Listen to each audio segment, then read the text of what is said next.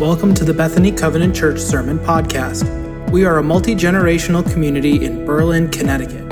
Our services are held Sundays at 9:30 a.m., and you can find out more about us at www.bethanycovenant.org. Well, once again, good morning. It's good to be with you all this morning as we gather and worship and celebrate God's faithfulness to us through all our ages and stages of our life and faith.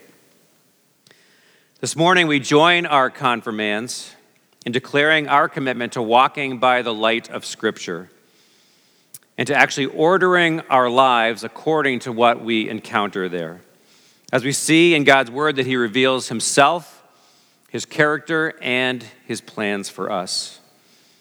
And we commit as disciples of Christ to keeping our eyes on our Savior, to watching Him, to learning from Him, to listening to His words and putting them into practice. We just heard read from the Gospel of John, a brief portion of what Jesus shared with His friends, the disciples, in an upper room on the very night when He was betrayed into the hands of those who were seeking His life. Jesus told them, "All who love me will do what I say. My Father will love them, and we will come and make our home with each of them. Anyone who doesn't love me will not obey me. And remember, my words are not my own. What I am telling you is from the Father who sent me." Now here Jesus lays out for His friends, including us, the natural results of either our love for Him or the absence of our love for Him. If we love Him, Jesus says, we're going to end up doing what He says. We're going to be in step with His teachings. We're going to find ourselves more and more, actually naturally more inclined toward obedience and faithfulness. But if we don't love Him, Jesus adds, we're not going to end up obeying Him, either because we just don't desire or perhaps we're actually unable to obey His words. Jesus tells His friends that love shows up.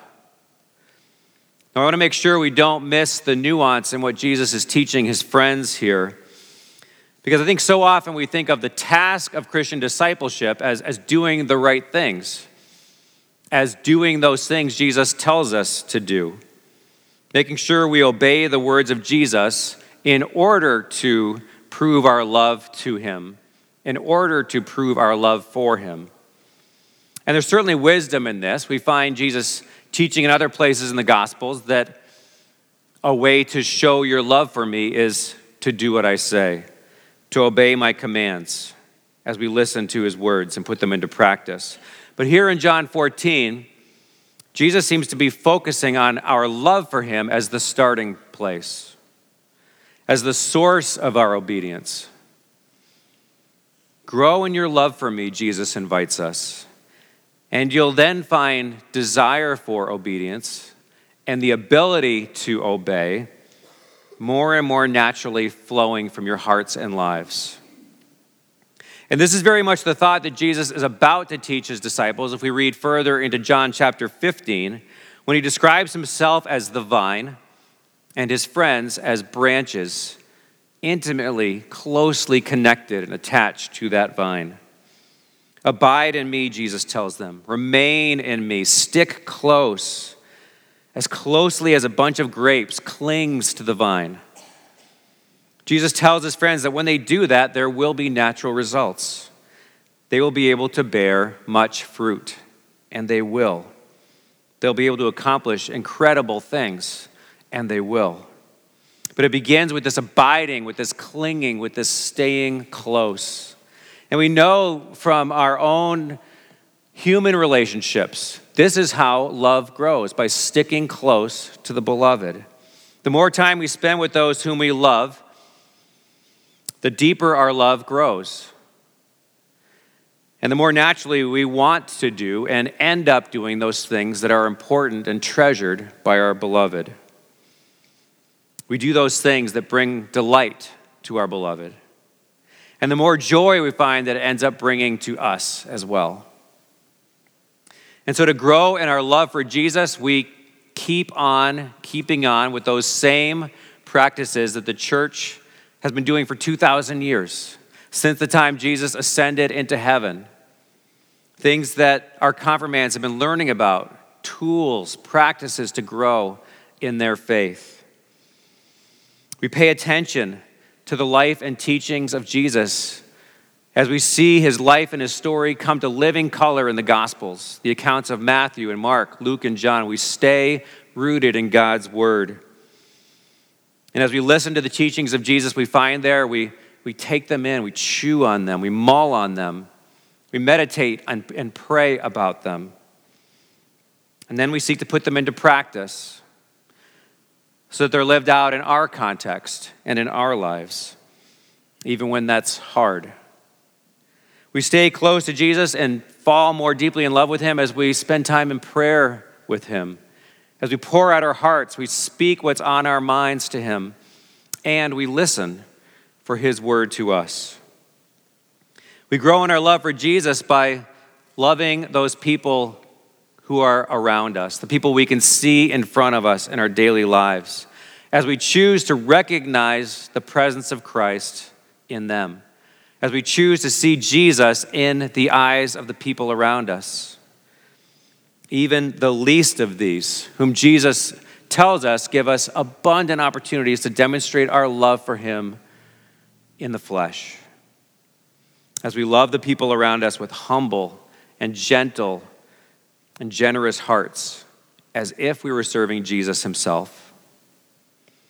We grow in our love for Jesus by discovering, learning more about what brings him delight, what fills his heart with joy, and then choosing to love those things as well. Our love for Jesus, he tells us, will show up in our lives as obedience.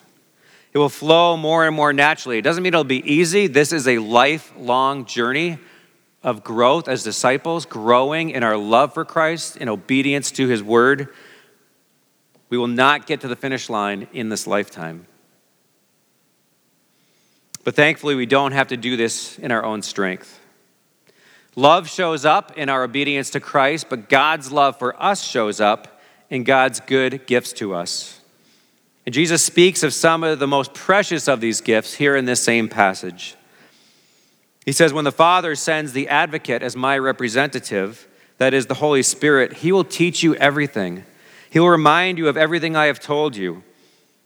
I am leaving you with a gift, peace of mind and heart. And the peace I give is a gift the world cannot give.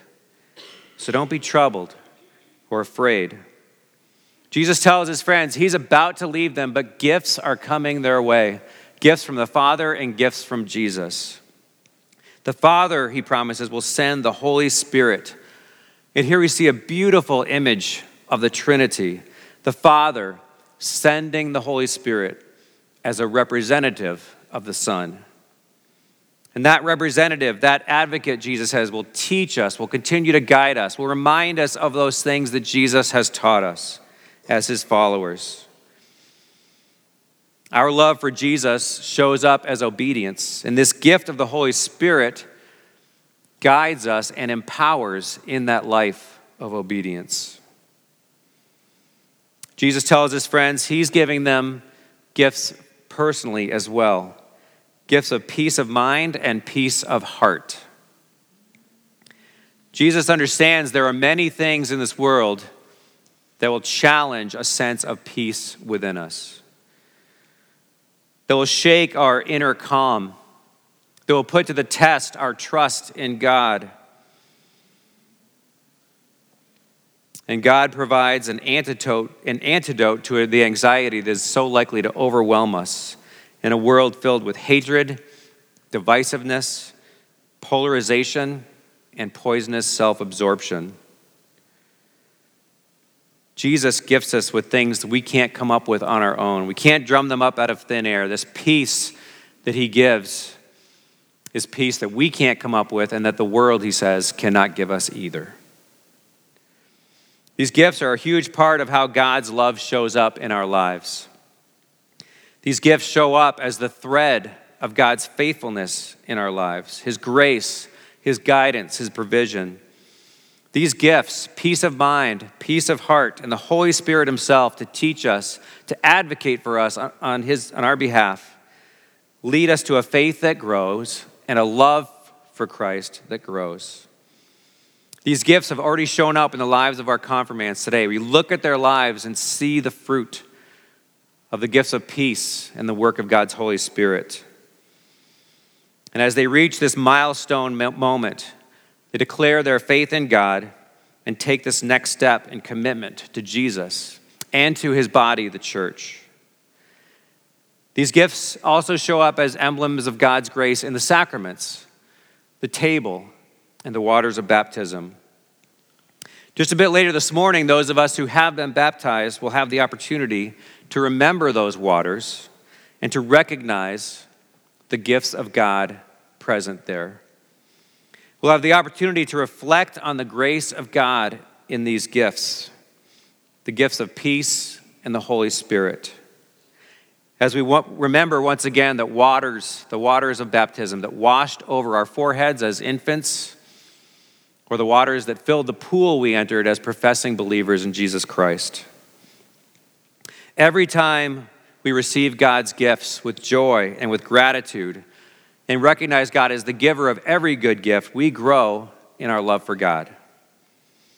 And that love, says Jesus, will overflow from our lives. It'll show up in acts of obedient living that bring glory to God, that bring blessing to our neighbors, and that bring the deepest joy and peace to our souls. By the grace of God at work in us, may we walk faithfully in that path. Please join me in prayer. Jesus, would you help us to fall in love with you more and more deeply than ever before? Would you guide our hearts toward faithfulness, toward fidelity, and to an ever sharper focus on you as our beloved? Jesus, thank you for the gift of peace. Peace, not the way the world gives, but peace that you alone can give. Would you tune us and use us as instruments of that peace in this world? We ask this in your holy name. Amen.